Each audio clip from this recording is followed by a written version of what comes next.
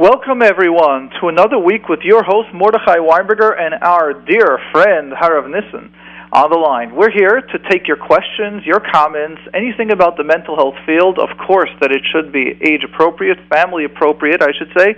And on the second level, that it's not about a parenting question, because parenting questions are skills-based, and we just want to create an awareness and give help or information along those lines. So therefore, we are looking forward, Meretz Hashem, to having those questions that are about mental health and any information, questions along those lines. Now, the number to call in with your question or comment is 718-683-5858. That's 718-683-5858. And looking forward, again, for any questions or any comments that you have. I'd like to start off with a question that we've got. And all right, let's go take this question. They've sent it several times, and it's interesting. Just sent it through the J-Root station, and I've addressed it on my phone line, but it looks like they haven't heard it. So they've sent me this message several times now, and they've just sent it to the J-Root. So let's go ahead and just take this message. The question goes as follows. My daughter from 6 years old was playing with me. She was on a bunk bed about 6 feet high and fell off, and she fell. Baruch Hashem, her fall only took her to the dentist. Now to the question. She is not scared to go back on the bed to take something, but she would not sleep in the bed, even if the bed's on the floor. She went back to the crib. Is this normal? And now, right attached to this question, they're continuing. If yes, I have an 8-year-old son who doesn't want to sleep alone and doesn't want to sleep on the bunk bed either. Says it's the mattress is too high or the gate or is too high for the gate. So what can I do about this problem? So I'd like to take this question and recognize how when you see one question alone, you might not know what is really happening in the story. So if we would have just heard the story that there's a daughter that was on the bed, fell off, and she got, let's say, a little fear or a trauma, went to the dentist. She's able to go on the bed, but when she's got to go to sleep, we would all start jumping to conclusions and saying, yeah, but when she's going to sleep, she closes her eyes, and therefore she's afraid, and therefore she's having all these fears and these concerns, and it's because she fell off. However, since you sent us the second part to the question, I think we get a complete different idea. And the second part of your question is you have now an 8-year-old son that goes on the bed, but doesn't either want to sleep on the bunk bed because here he's afraid the mattress is too high or that the gate isn't good. And what I would like to recommend over here is, and please forgive me, but for those of you that listen to the programs know enough what I would say, the issue is not with your children. The issue is either with you or your husband, which means when we know that parents have a certain fear, parents have a certain concern, we can and unfortunately will pass it over to our children, which means that we've got to recognize that if we've got some concerns, we're not even aware of how, but it will go over. So just to give you one example how the brain works, when we're afraid of something, we'll go, are you sure you're not afraid to sleep on there? It's nothing to be afraid of. Just stay on the bed. And you just start discussing several different ways about what's going on with the bed or what's going on with other places. It starts creating a little seed, a little thought. And that thought, that seed, is what's happening now. So when you're starting to tell me you've got a girl that fell off, and she has no problem going back on the bed, but all of a sudden she's got she's afraid to go to sleep. Then you've got an 8-year-old boy that's got nothing to do with that, never fell off the bed, and he doesn't mind being on the bed, but he has an issue going to sleep. My question would be to you, what's going on in your life? What issue do you have with the bed, or what issues do you have with going to sleep at night? That it's the trigger. And that's one of the main reasons why I do not enjoy taking texts, because sometimes I only get a little bit of the information. Had you not sent the second part of your 8-year-old son, I would have no idea of what is happening, and to recognize I might have answered it differently. When you speak to someone, you can ask some questions, you can get a back and forth, which is a big difference. The number to call in is 718-683-5858, 718-683-5858. Looking forward to taking your question or comment. We are going to go to Mrs. R. from England. Mrs. R., you're on with Mordechai and Rav Nissen. Hello? Yes. I'm Miss R. Miss R. Okay, thank you for your phone line. And I have two questions. One is, I can't seem to deal with the stress of exams, finals. Mm-hmm. I get very stressful and pressured, and I can't bring myself to learn and to do my work. How old are you, roughly, if you can tell me? Let's say between 15 and 20, between 10 and 15, what? I'm 16. 16, okay. Yeah. That's question number one. What's question number two? Actually, question number two is regarding my sister. She's right here with me, but she wanted me to ask it for her. Okay, how old is she, roughly? She's 12. Okay. And the question is that she seems to have a difficulty accepting compliments, like how she deals with it. Yeah. Okay, nice questions. So let's go start with yours. We'll take the first one first. And your question is a difficult time dealing with exams. Right. Usually when we have a difficult time dealing with exams, the number one reason that I find is that fear of, or I should say first level is perfectionist, and at the same level is the fear of making a mistake. Do you find that accurate? I don't think it applies to me because I'm okay with making mistakes. Okay, then let's take it to you. What's the difficulty with the exam? What do you get nervous about? It's just the stress of learning. I'm going through a stressful time at home now, so wait, say that again. You're going through a stressful time in what? At home. Oh, so it has nothing to do with the exams now. You're just under stress. The exams are coming down hard on me, so I'm finding it even more difficult. Mm-hmm. So then let me explain it to you, what you're saying. It's very important for those of us to understand, for everyone listening, so I really appreciate you bringing up this topic. It's important for us to know that the human brain, our mind, it's sort of like a muscle. Have you ever tried, let's say, trying to do exercise or lift something hard? Let's say you lifted it, and you're successful, but then you're exhausted after. Did you ever find that? Or you worked, and then you're tired for a couple of hours after that? Right. Right. Now imagine that when we're under stress, and I'm going to give a mashal, let's say imagine there is a power, that we have a power up to 100 volts that we could use. And now when we have, let's say, issues in our house, it's taking the energy of, let's say, 60 volts. Means all we have is 40 volts left. Let's say we have power of 40 left to do the rest of tasks. Now, when you got to study for finals, and that in itself is stressful, so it takes 60 or 70 or 80 volts just to study, what happens when there are other stuff going on in our lives and we don't have all that? You know what happens? The brain gets nervous. The brain gets stressed. So stress, and that's sometimes when people start developing anxiety, is when we're not recognizing that our mind has a certain amount of electricity in it, of energy. And when we're using it in one area, and then we need to use it in a second area, what happens is if we use them in both places and we don't have enough, we start getting nervous, we start getting angry, we start getting frustrated, we start losing sleep, we might getting heart palpitations, we start thinking people are talking about us, we start getting worried. And all that is for no reason at all. I shouldn't say no reason at all. The reason is because we're depleted our energy system. So if you're telling me there are certain stresses at home, and now comes exam. So let's say before the exam, let's assume the family issues took up 60 volts, and just going through school took up 30 volts, so 60 and 30 is 90 volts, means you still have 10 volts extra. And you're successful. Maybe not as successful as you'd like, maybe not as calm as you'd like, but you're able to go on. Now that the exams are coming, so the family's taking up 60 volts, and now you're taking up, the exam's taking up 60, now the brain doesn't have enough, and we start getting overwhelmed. Does that make sense? Right, yes. Now let's go to the solution. The solution is what I call self-care. It's like the recharging. Imagine the cell phone. We got to recharge the cell phone. How do you recharge it? We recharge it by several ways. Number one, taking a little bit of break. Relax. Number two... So once I take a break, then I can't seem to get back into it. Well, let's rephrase what taking a break means. Taking a break does not mean during study time. Taking a break means that, let's say, between school or before you come home, you take a half hour and you can just walk around the block. That's what a break. A break means recharge your mind. You might need to have a day off of completely, a one night of not studying at all. Taking a break could be talking to a friend or discussing what's happening.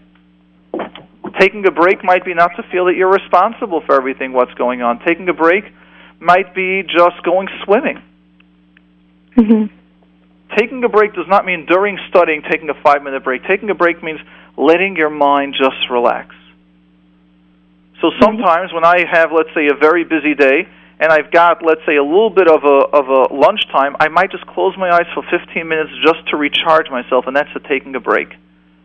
Sometimes I don't even have time to sit and eat, and I make sure now one of my main focuses are that every single day I must go out and get myself the lunch just to go out, to have that 15-minute break at work. So many people that, like, when we're at work, we just get, there's always another thing to do that we just don't take the break. We don't take the stop. Does that make sense? So taking that break is very important. Okay. Great. And now to go to your sister's question, that she has a hard time accepting compliments. I'd like her to know that it's very normal, first of all. It can be a self-esteem issue, but I don't like going there. I like just going. It's very normal not to be able to take a compliment. And therefore, it's like hearing your voice when it's recorded.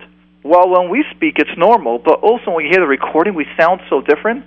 All it does is listening to it a couple of times, like 10 to 15 times to your voice when it's recorded, and then you get used to it. So the same thing is with a compliment. It's extremely important to be able to take a compliment. Very, very important to be able to get a compliment, because a compliment is one of the gasolines that keep the car going. It's one of the ways that the car fills, that our brain fills up that we're successful. It's by hearing, we're doing good. You're okay. You can continue. It's extremely important. So the way you do it is you actually practice getting compliments. You can practice with your sister. And I once took a course, and it was a beautiful system how they taught us. It means we had to give a 3-minute speech.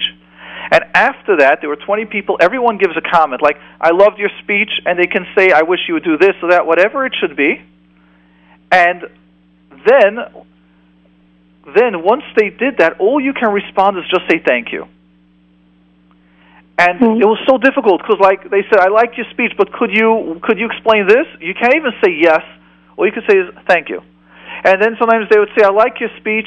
I think next time you should do something different, and you want to clarify why you did this to explain them, and all you could say is, thank you. Does that make sense? Yeah. Yeah. So tell her just to... So just tell your sister, you're going to practice with her. You're going to give her a compliment, and she'll just say thank you. Okay. Okay, great. Okay, thank you so much. You're very welcome, and thank you for staying up at this late hour all the way from England. I am very proud of you. Okay. Well, we have exams now. Say that you have exams now, so you're up studying for the exams. Wonderful. Yeah. Now I got it. Okay, thank you. Bye. Okay, great. You're welcome. And we are going to go to Mr. L. Mr. L, you're on with Mordechai. Yes, hi. Yes. Hello? Yes. Yes, hi. My cousin told me about this a few weeks ago, and I enjoy it I listen to it backwards almost every day. So I have a question. If you have a question. Yes, I went through a lot of difficulties in life. Hoidel Hashem, I'm out of it complete, but I have a lot of friends, but I still have some struggles in life. And all the time they came over to me as a friend and asked me all kind of questions. And what should I do about it, about the experience? Wait, let me understand, just so I'm clear, because I can hear your question go several ways, so let me just understand. The point that you're starting so far saying that you had several difficulties in life, and Baruch Hashem, you were able to overcome them. You're strong and you're able to overcome them. Now that you've overcome them, your friends that have difficulties are now using you as a yayit. So they're using you as a person that they can come to get advice. Is that your question? Is that what you're saying? Yes. Okay, great. So they're wonderful. All right. So and now, what's the question? Now, during the conversation what I had with them, there is several people, not the same guy, all kind of friends what I have. During the conversation, I figured there is two things. What I had, number one is Yata Dishmaya. There's such a thing to give over to another guy's Yata Dishmaya. This is another question now. the other thing what I figure is Hoydel Hashem, the main part what helped me out from all of the difficulties was my family. Me and my wife has a great family, Hoydel Hashem. They was positive to help me in every aspect what I need. Either money, if Baruch Hashem, I don't need to go even, I'll give you whatever it's going to take. Therapy, whatever it's going to take, whatever happened to me. And it was helpful in every single aspect. So what I figured, the family, what they have, the issue is not with this guy. They could be the family, could be his friends, and then I cannot go over to him. I'll give an example. Let's say the father is a problem. I'm not going to tell him your father is crazy. Of course not. I'm not going to tell him that. But what I feel, the way I look at it, it's not him. It's the family around him, and I cannot change the family. He's willing to ask my opinion. I could change him personally if he wants to listen to me. But I cannot change his whole environment around him. So let me ask you a question. What do you think we do in therapy when this problem comes up? Because this is a very, very common issue, where someone comes in and there's an entire system that has an issue. How do you help anyone? I don't know exactly. That's why I'm not a therapist. Okay. So I would first like to start with the huge positive with what you're sharing, and I would like to create that awareness out there. And that is for people to recognize the power of family. Family is a support system. Family is that when we're down and when we're stuck, if we have a healthy family, they're there for us. Sometimes those family members that are there for us can try to give their opinion, and it might be difficult, but that's part of the package of family. For those of us that don't have family to turn to, it's extremely painful and very, very lonely.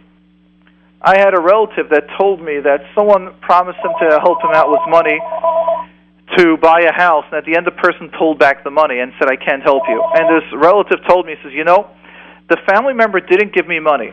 However, when they told me that they'll help me, once I knew that X amount of money is coming in, I was able to work on the rest. And then I got the rest. So just knowing we have a support system, it's important. And you're lucky to have that. Now let's go to your question. How do you help someone when they don't have a family support? And the answer is, Ein hadavar tluya elabi.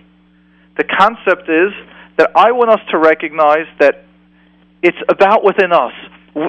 You had a family support system, someone might have a Rav, someone else might have best friends. We all have some level if we look for it. But I think I should tell you one more point of it. Go ahead. For example, I had someone ask me about something, and this father told him not to do it, and he told me about kibbud avayim. So what should I do? He asked me. I could give him only my opinion. The minute you said the word kibbud avayim, you just took the question out of me, and now you got to ask the Rav. Father is wrong. Your father is crazy. Of course not. Hold on. You just took the question out of a therapy question now.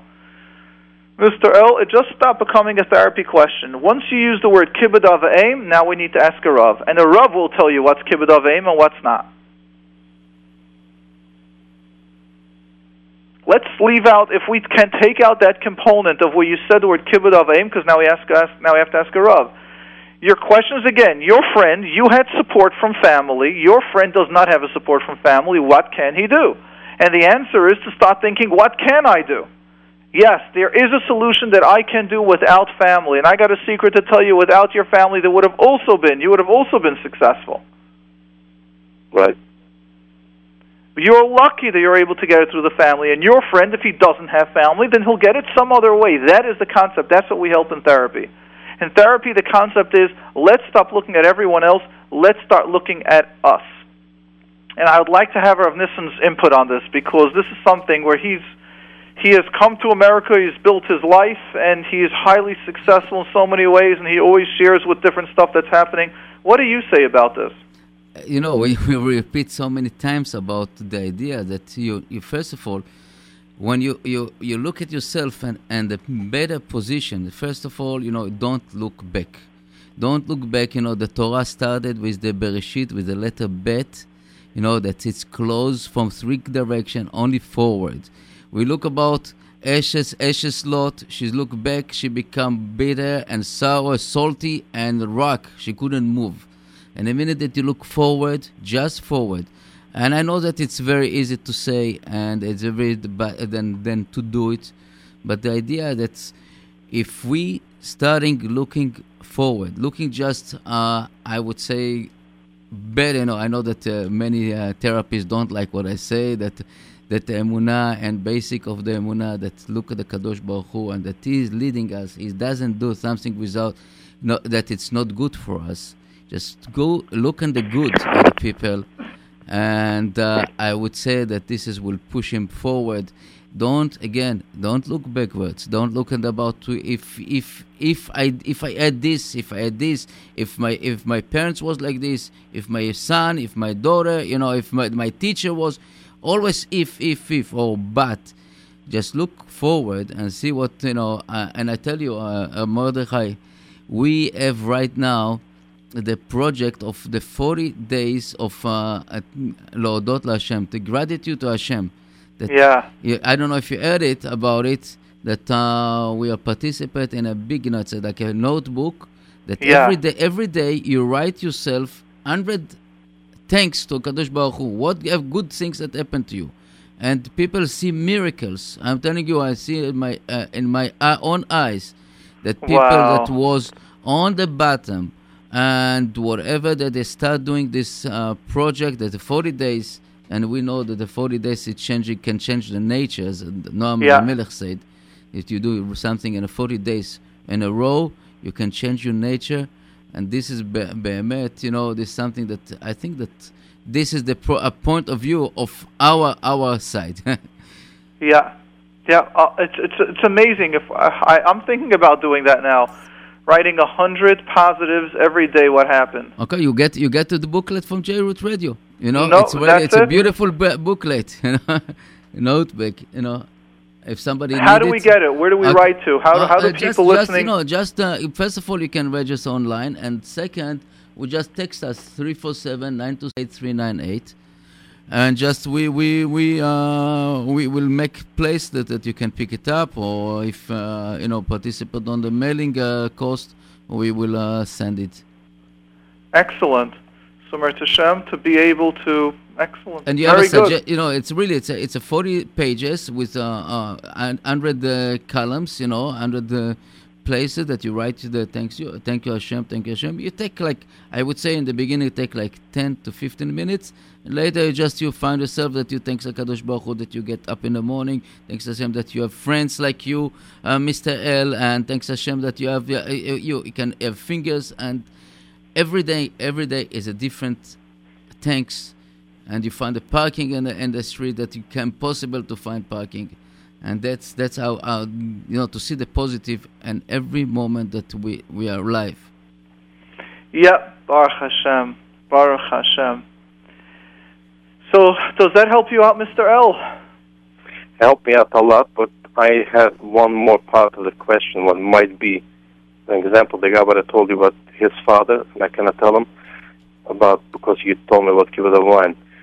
What I think is not this is the way how we answered it, this Kibbutz wine, but he's grown up with his father, grown up with his family, and for him to be disconnected even with 1% from his family, at least in his mind, he feels like he's not going to follow the rules from his brother or sister or father.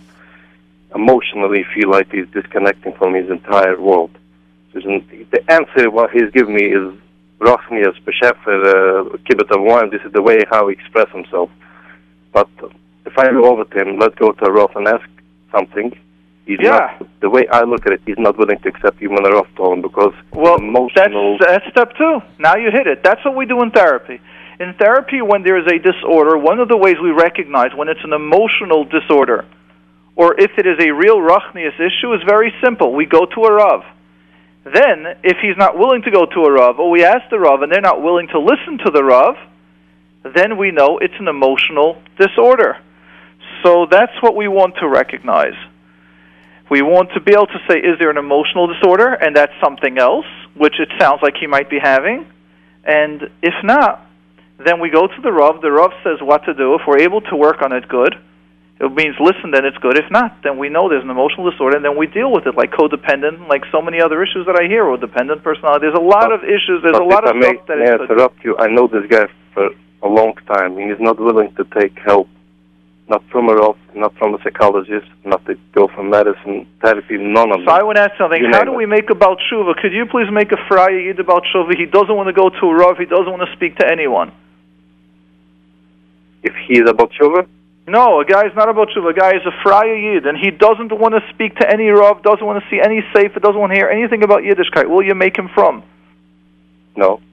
So you're asking me, how do you help someone that doesn't want to go to a therapist, doesn't want to speak to a Rav, and doesn't want to do anything? He could come over to me and ask me some questions. And I know this guy. He's not willing to change if I will tell him, but still he can ask me questions. I'll tell you what, my friend, this is a lot more detailed. Now you're asking me, these are the trainings that you get in therapy. This is what therapists get training on. It's not anymore a general question, what's happening. What we're understanding is your friend has got a disorder. Now you need training on how to be a therapist. And that's exactly what our goal is. Our goal is to create an awareness. If it needs a therapy, then, and if you need guidance how to deal with it, then what I always tell those involved, the Askanim, go for therapy. Go ahead, get advice. Get professional training. Don't call up, which is great, you called me up, which is the first step. Now I'm telling you, as therapists, we are trained. We know how to deal with this. Doesn't mean the results are the way we want, but now that's something you're going to have to learn how to do. Thank you for calling in and for being such a concerned Yid that you feel for another person. We are now to Mrs. D. Mrs. D, you're on with Mordechai and Harav Nissim. Hi, how are you? Baruch Hashem, fantastic. I have a question to ask you about my son. Before you go to the question, just to announce the number, for those of you that would like to ask your question, you can call in to 718-683-5858, 718-683-5858. Yes, go ahead, Mrs. D. Okay, so I have a question about my son. He's almost 5. And I know usually you say that when you go that, we don't take parenting questions under the age of really... I know, that's what I'm saying. Like, usually you say that it's an issue with, like, age-appropriate parenting. But I think my son might have OCD, and I wanted to ask you about it. I told you your son does not have OCD at 8 years old. He's not 8. I'm sorry, at 5 I meant. Now, I would ask you, what about you? Which, you or your spouse, which one of you have got some anxiety or some stress? That's the thing. We both are not like OCD or have anxiety at all. And I have 2 kids. She's not my only kid, and my other kids are definitely not like him. Your 5-year-old son that you think it's OCD? He has 2 things. Number one is he has an extreme anger where he will also hurt himself. Like, he'll bang even if he gets black and blue marks. He doesn't care. Okay. And so he's always. I find that he's always like on edge. Like it takes very little to boil him over. Plus, he has So the OCD is like he has everything that he does. He needs to smell. Like, and then if he thinks that his hands are dirty, like he drives me crazy. Like, smell my hands, smell my hands, smell my hands. Sometimes he even goes to the extremes. Like, smell my feet, smell my feet. And if I tell him, I'm telling you, it's nothing. He doesn't believe me. He doesn't trust me. He'll start screaming. I would tell you go for an evaluation, but something's not adding up over here. I don't want to say that this is not OCD issues. These are other stuff here, and I don't want to do it on air.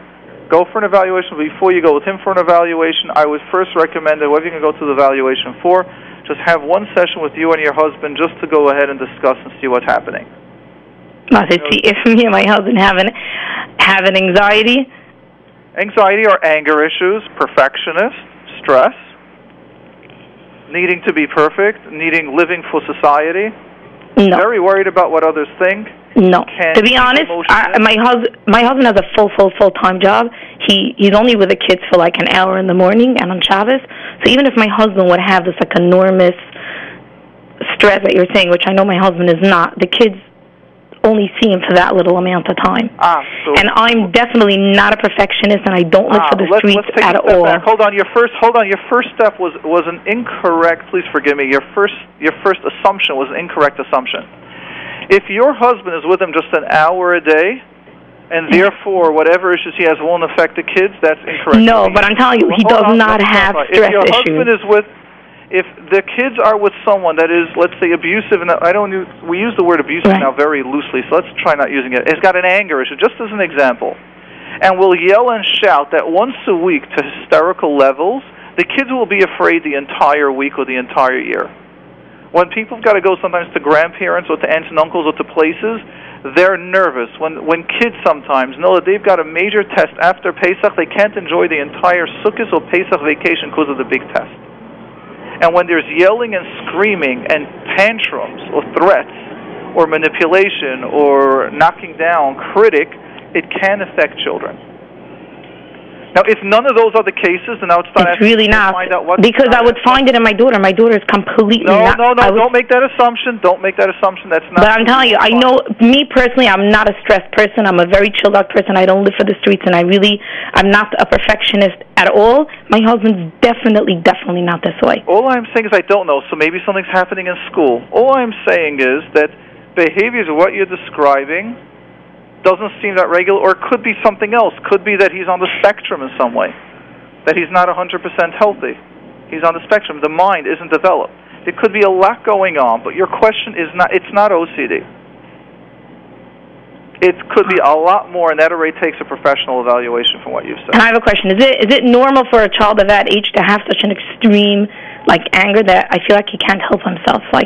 Let me clarify what your question is asking. You're still asking. He has a little bit of this OCD in him. But I don't understand what we're not getting through. What I'm saying is I cannot say what's happening from your question. What I'm saying is something is not regular here. It could be either a problem with your son, could be a problem in the school, could be a problem in the family, could be a problem by you guys, which you're saying. Now, I'm not saying that. What I'm saying is there's a full evaluation that has to happen to find out what's happening. What I'm saying is I don't understand what's happening. This is not age-appropriate. It's not OCD. I hear a lot of other stuff going on in this, which a full evaluation is needed. That's all that I'm saying. And I can't be pushed to say it is this or it's not that. When I'm saying I don't know what's going on, but I know this is not classic OCD. So it's definitely not. It's definitely not something.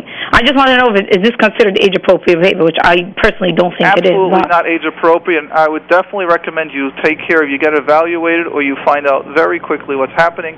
Because if you can deal with it right away, then things will be better. Okay. Thank you very much. Exactly. You're welcome. Sorry if I am being a little. No, that's fine. I just wanted someone to tell me that it's not normal. Because every time I say I don't think my son is able to help. I think he's acting like he's really not. I don't think he's acting because he wants to act this way. I feel like he really can't help himself. And other parents nah, I think it's normal. All 5-year-olds get upset and angry and bang. I'm like, I don't think it's normal. They do get upset sometimes, but not to what you're describing, and not. No. He really gets upset. Your mom should have to remove him, and he could bang himself out for 15, 20 minutes, and even if I can do it. There's a lot. There's a lot that is normal, a lot that is not, and the way you're putting things down there's a lot of things that I'm hearing that's different. So therefore, right. I would say is just go to someone that can do the full evaluation. We're on air, it's public, and I don't want to ask many of those private questions that I would ask in an evaluation. Okay, fine, no problem. Thank you so much. Children, that's not my expertise either. So that's not something that I do. But find out who does an evaluation for children, and let's see what they say. Okay, no problem. Thank you. You're very welcome. We are going to go to Mr. R. Mr. R, you're on the air with Mordechai Winberger. Hello. Yes, hello. First of all, I wanted to thank you for the amazing workshop.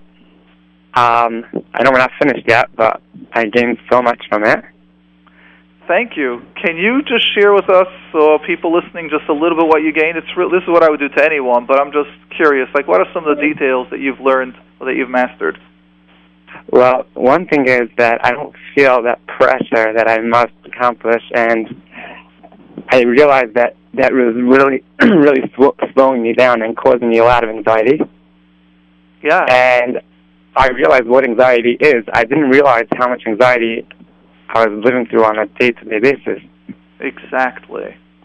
And as we discussed in the workshop, that anxiety is so much, I'd say, I don't want to shoot percentages, but over 80% it's mentally induced. I mean, it's our way of thinking. And if we're not recognizing the stress that's happening, you're someone that there's a lot going on in your life. And if we don't balance ourselves, right, we just get stressed and overwhelmed. Yeah, no question. It's like any engine in a car. You have to take small engine and start load and put 100 people in the car. The car wouldn't take it anymore, and they overeat, and in the end the motor will be burned out.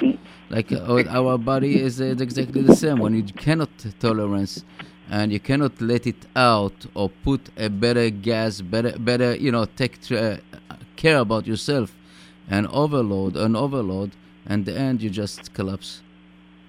Yeah, and that's one of the main things of this Anxiety to Serenity workshop that tomorrow night is the last night, or Wednesday night actually, but just to show how there's even the worksheets that we follow, and anxiety is mentally induced, and the tools to recognize where it happens, the tools how to heal ourselves, how to do that, and plus there's the worksheet that whenever we do get caught up into how to do it. Okay, thanks for that little plug. I appreciate that. Now, what would you say is your question or comment? Well, there was something really amazing I realized today that hit me. You spoke about body language, like how the body speaks to you. Yes, we took Dr. Sarno and put it on steroids, how to listen, literally, how to start talking to our body when our body gives us pains, yes. So I just realized, something amazing. 2 years ago, I was going through a tremendous amount of stress, and I went to the dentist. I never had cavities before, and I noticed my back tooth was, loose, and there was a lot of pain.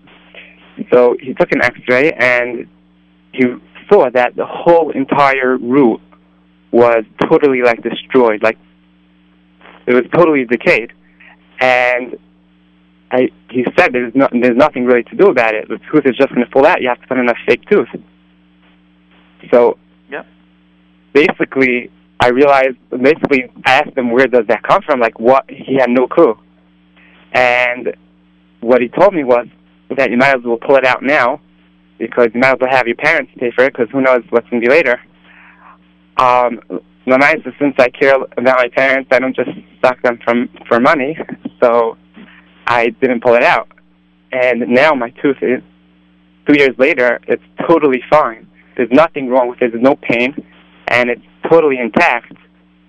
So I'm just wondering if that was coming from anxiety. So here's where we get to that little couple of gray, iffy areas, which means that I'm a believer in the mind-body connection, as we discussed, and as we taught ourselves how to listen to it, that if it's emotions, we will feel immediately. Once you start talking to the body, you'll hear the headache disappear, the back pains disappear, and once we learn the questions, what to ask and how to deal with it. However, you're talking about a physical, actual tooth that is loosened and the tooth got stronger. I am a little bit of a skeptic to say that the mind has that much of a power. However, some people will say it does. So I am a bit more skeptic on that. I am a very big believer that when people come in with migraines and other back and other pains to my office, and then they walk out feeling better, yes, I am a believer if it's emotional pain. But when it's a physical pain, I am more skeptic. And I do know that there are people... Yeah, that's just my opinion. I want to tell you something. Sorry to jump over. Please. I believe that as we know, that 97% of our brain is not used, and again, when we saw the subconscious doing, it's amazing, and the famous, I would say, the famous scientific examine was on the schizophrenic people. That it was one person with a two personality, that. In a certain situation, he has a medical issue, diabetes, and heart problem. And when he was the different person, it was total different, healthy person. So I believe, great belief that we have the ability, the Kadosh Baruch Hu gave us the ability to strengthen our medical and physical issue and repair it. Yes, definitely. There's studies showing it that way. There are definitely studies showing the other way. So therefore, what I said is it's what my hesitation is that people come in with such sometimes huge medical, physical issues, and they want to have 4 or 5 sessions and then healing it. And I'm a big believer of the mind-body connection, but the way people sometimes go, I just had one session and all of a sudden everything disappears. I do sessions all day, and sometimes it takes months of work. So, again, that's where I get to be. I'm like the little technician down there, and maybe it's my belief or my lack of belief in the ability. But, again, there are huge studies showing that it happens. It's unbelievable. There's the positive theory there's a lot out there. There's a lot out there saying that it does work, but when, I've just said it all. No, you have experience. You have not experience, but no, but it's true. I've listened. There's two famous stories. I'm remembering now who they are. There was one person that was basically completely paralyzed from a plane accident. They said he'll never walk again. He'll never move.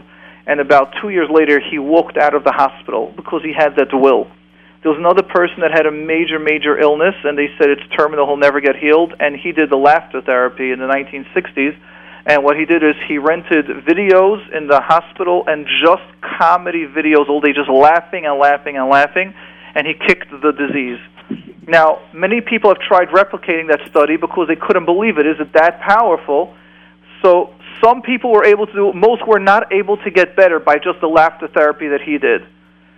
So, again, there are studies and there are people that were able to do that. But there are many people, when they tried to copy those, they weren't able to. So it's like a strong power of will. It's so many other things involved. And when I have people coming into me, like they want to come in with that magic pill, like just make me think positive and everything will get better. And from a technical point of view, I find it's not that simple. It's definitely not simple. I tell you, from as I learned when I was young, the subconscious from the Chiloni way, the Goyish way. But I see that it's definitely not simple. But I want to tell you, I don't know if it's a time consume. Two stories that I personally know. I want a guy that he has the Machala, lo alenu, and he was tired from all this treatment, and he said, that's it, I'm stopping it. And he, right now, alive and kicking and working full-time without any trace. The other story, it's a famous story in Israel. He was a pilot in Israel Army, and he got the Machala. And he heard about some treatment in the United States, a very, experimental treatment. He paid, he mortgaged his house, everything. He went to the treatment. He came to Israel, clean, neat, no machala, and nothing. After 2 years, he read in the newspaper that this treatment was placebo. Wow. In a week, it wasn't real. They just played on the mind. And in a week, he passed away. Wow. So this is really famous story in Israel. It's amazing to see this, unfortunately. The power of the subconscious. Exactly. Yes. Okay. That I am a believer on. Thank you. Yep, that is. Yes. So I thank you for the comment, for the message. Appreciate it. Thank you. We are going to go to, did you have anything else you wanted to say? No. All right. We're going to go to Ms. H. Is Ms. H still on? Hello? Yes. Yes, hello. Hi, good evening. How are you? Baruch Hashem. From the accent, are you calling from the United States? Yeah. Okay. I have just a general question. I wanted to know, if somebody is hiding something from you or afraid to tell you, how can you get them to say it? Well, let's take the step back. Why do you think someone would be afraid to tell you something? Why would they hide? Is it on my part? Let's say they don't trust me. Let's not go to you yet. First, why would someone hide something? Why do you hide something? I know when I hide certain information, what's the reason that we usually hide? Well, you're afraid someone's going to repeat it. Either repeat it or could be a couple of things. What else might you be afraid of? The reaction. That's right. So it means it's not safe. Mm-hmm. Right? So when we want someone to tell us something and to trust us, the first step is to have them feel safe. And that's what we try to do in the therapy. And in the therapy process, what we call is building the therapeutic alliance. The therapeutic alliance in social work school is more important than anything else. Because once the person trusts you and you can connect, now we can see what's really going on in there. Okay. So now I would ask you, what can you do to reassure your friend to tell you? I will make sure to tell her that I won't repeat anything. Good, that might be one thing. Maybe it's something she's embarrassed to tell you. How can you reassure her that it's okay if she's embarrassed to tell you? What happens if it's about you? How can you reassure her that she should tell you? And that's one of the things we discuss in therapy. So when I start with a client in the first session and two, I reassure them, you can tell me anything. You can tell me if it's an issue about your marriage. You can tell me if it's an issue about your children. You can tell me if it's an issue about your family. You can tell me if it's an issue about Parnasa. I won't judge you. I hear this all day. There's an entire reassurance and pismin and sort of pre-speech for those of that have taken my different lectures, the parenting workshops, like the pre-speech that I give that will reassure a person. Mm-hmm. And then there are more personal stuff that I'm not going to discuss on here, but where I reassure them that there are normal issues that humans go through, all of us, including me, and once we can accept that we have that, maybe that person's through them, you could start hinting to it, the person will feel safe. Oh, wow, I could talk to you about this? Okay, I trust you now. And I feel I can open up. So I would first ask her, what's holding you back? What are you concerned about? She might say you might tell someone. She might say it's about you. She might say it's about someone else, and I'm afraid you'll look at that person differently. It's about her. It's about her. Yeah. So then how would you reassure her? What would you tell her for her to be able to trust you? I don't think the problem is she doesn't trust me. I just think it's a big secret. Let's say she's hiding something. Define secret. What does a secret mean? Why would someone not share a secret? A medical issue. Okay. Now, how will you reassure? Is it appropriate for her to tell you? I don't know what it is. Well, is it appropriate for her to tell you a medical issue? Are you that close for her to tell it to you? Yeah. Let me rephrase that. Is it important? Is it something that she should tell you? Not because you're curious. Is it something that the family would tell you? This is something you can tell a friend. Are you her best friend? Is it important for her to tell this to me?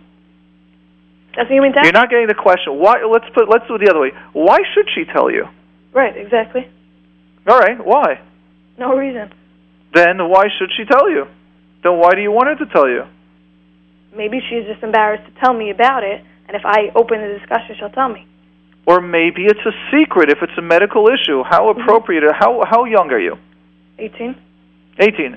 Do you think you would know how to deal with it, or is she afraid that maybe you won't be able to keep it a secret? It's something so big. I can keep it a secret. Maybe she's a little worried about shidduchim. Right. You're saying you can, but maybe with that information she doesn't trust you, and maybe the family told her not to trust you. Mm-hmm. What I'm trying to say is just because you're ready and you're feeling it doesn't mean they are in their part. And sometimes we allow others to have their feelings.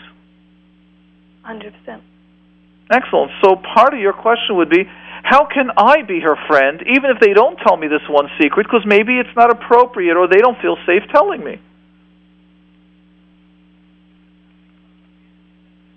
I hear. Yeah. Can you ask the question that way? It's not important for me to know. I just wanted to know if for support or anything, if she wants to tell me and she's embarrassed to bring it up. So then you could tell her, I think something might be going on by you. I want you to know that you can feel safe to tell me. If you want any support, you want to discuss it, you could. And if you don't want to, you could tell me, something's going on. I don't even want to discuss it, but I appreciate you bringing it up. And we can still be friends. I just want you as a friend in other areas. Mm-hmm. Make sense? Yeah, sure. Excellent. Harav Nissen, who do we go to? We go to Miss G. Mrs. G. On with Mordechai and Harav Nissen. Hello? Yes. Hi. Hi. Thank you so much for your show. My pleasure.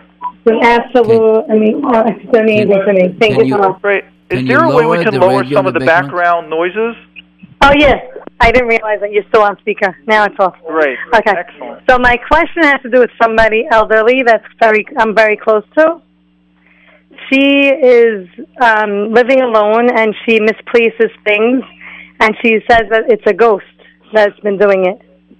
Yep. So I want to advise her, if you can help me, to seek out help in this situation. She's very frustrated. She can't find things, and she believes seriously in the ghost. Mm-hmm. What's your relationship to her? She's a neighbor, so we're close. We see each other on a daily basis. All right. So what sounds like to be going on over here is she might be getting older, and she might have a physical illness that might be causing her to be that way. Mm-hmm. Could be the start of Alzheimer's, dementia, many other things that are happening. And it's starting to sound like some other little diagnosis that's being put into it, and you need medical intervention. And in order for that to happen, being nice and talking to them when they get elderly, many times they start feeling, you're driving me nuts, you're all that ways, and they don't act that mature as their age and as their mind is. Which means what the next step that we have to do is to bring in family members. Okay, I could do that. So what you want to do is you want to start telling the family member that, look, there is an issue here. Your mother is starting to concern me, or your father, whoever that is. I think you said it was a lady, right? So your mother is starting to concern me. She's starting to show signs of some either dementia, Alzheimer's, or other stuff going on. She really believes that there's a ghost that's moving her stuff. And the fact that she's forgetting things is one issue. The fact that she's believing it is another. And we need to start, going to a medical doctor, informing the medical doctor as to what's happening. They might need to do an entire scans and MRIs and other stuff, what's happening, to really know what's happening. But trying to be nice with her and trying to convince her and tell her is not the way to go. Okay. And many times, and even tell the children that sometimes they need to be more assertive. Like sometimes the parents will go, I don't want to. Absolutely not. It's not right. And again, we need to speak to a Rav, but the real mitzvah kibbud avim is taking them, making them go. Sometimes you have even doctors for the elderly that come down to the house. Okay. But what I'm saying is it's great for you to call in, and it's time. It really has to be dealt with right away, because sometimes if you catch these things earlier, sometimes there's a little medication that can be, sometimes there isn't. If it's dementia, Alzheimer's, whatever, we'll let the doctors guide and all those, along those lines. But at least we know what is needed now, and the government has, depending on what insurances she has, but they might bring someone to her to come to her house and to organize things and cook and clean. There could be a lot of services that she needs. Maybe the family needs to realize that now their parent is getting elderly and they need more help. They can't just leave them on their own. Mm-hmm. So it's time to get it really medically checked out. Okay. Okay. Thank you. Thank you. Thank you very much. And please continue. These shows are amazing. Yes. Hold on, please. I think that Gemara Brachot said that it's better not to live to sleep alone in the house, and this is one of the criteria that could be some problem in the house. So the Gemara said talking about it. Yeah. And to sleep with a light and certain stuff that. As far as what? As far as the ghost? Certain I would say, I don't know what ghost, but the Gemara talking about the things that not good to sleep alone. Okay. This is the Gemara point of view. Yeah. Okay. Thank you. Yeah. Okay, thank you. You're welcome, and thank you for that. I appreciate it. We are going to go to Mrs. R. Hello, we have is that me? Mrs. R, and we have a Miss R. So we're going to go to Mrs. R, and we've got about 7 minutes to go, so let's see if we could get both questions in. Okay, I'll try to make it as brief as possible. Yeah. Thank you for taking my call.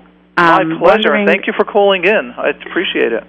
Okay. I've had a very interesting relationship with somebody in my life that I've had to put very strong boundaries on. And I'm finding that whenever I'm around them, let's say at a family simcha, and they're interacting with somebody else in the same way that I had a problem with, it makes me exceedingly uncomfortable, and I'm just wondering what that means and how I can help myself without removing myself. Yeah, Harvanissa, what do you say? You understand my question? So let's repeat your question. This way we make sure that we got it. Okay. Your question is that you had a certain, let's say, acquaintance, could be family member, could be whoever. It was a family member. A family member that has some issues. And in order to remain sane and to be healthy, you had to set strong boundaries. Right. And Baruch Hashem, you set that up. So you set that up, and here I'll put in my words, it still bothers you or hurts you a little that you had to set up such boundaries because you really didn't want to do it. Okay, that could be. And now when you're meeting them at Simchas and you have that boundaries up, but when you see them acting in that, let's use the word abusive or unhealthy manner with other members, you get triggered by that. Yeah. I have to literally either go to a different seat or if I'm in the same room as them at a Simcha, I literally have to go away because I find that it makes me so upset to watch it being done to somebody else. Yes.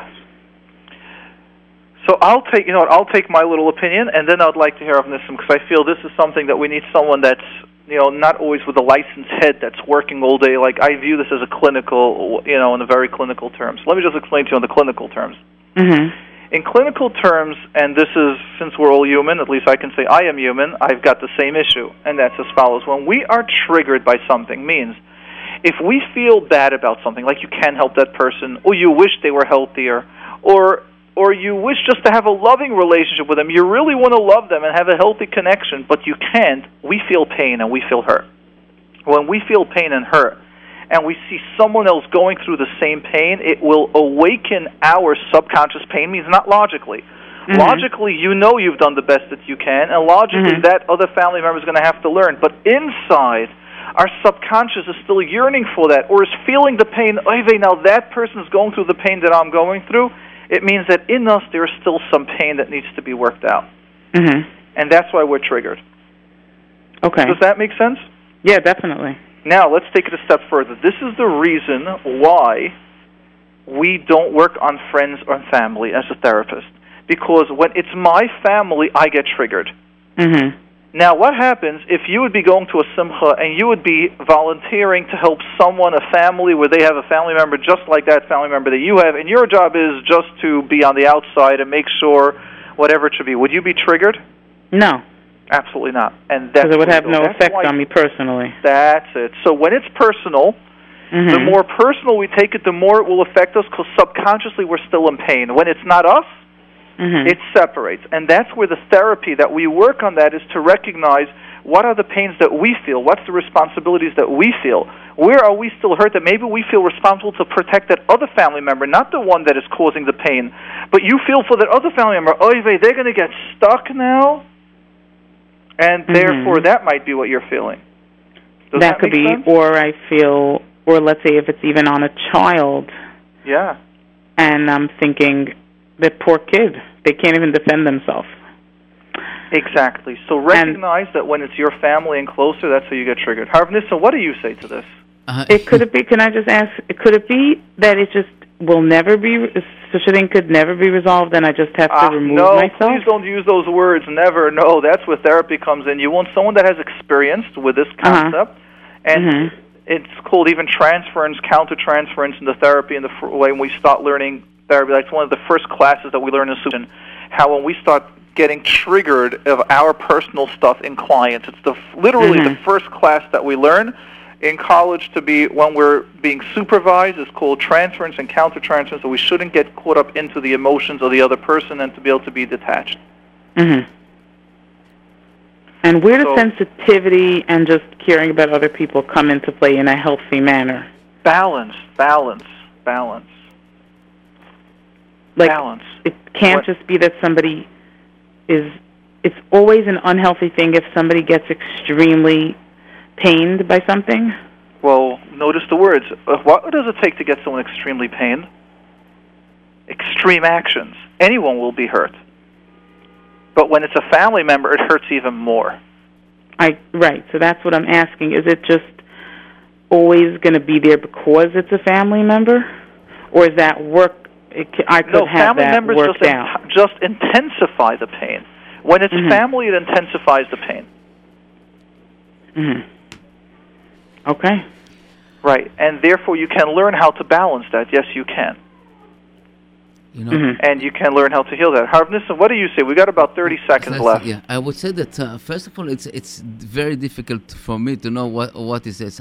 We believe that bi'ar ta'ara mikirvecha, if something that is really causing other people bad, I would say that you have to take an action about it.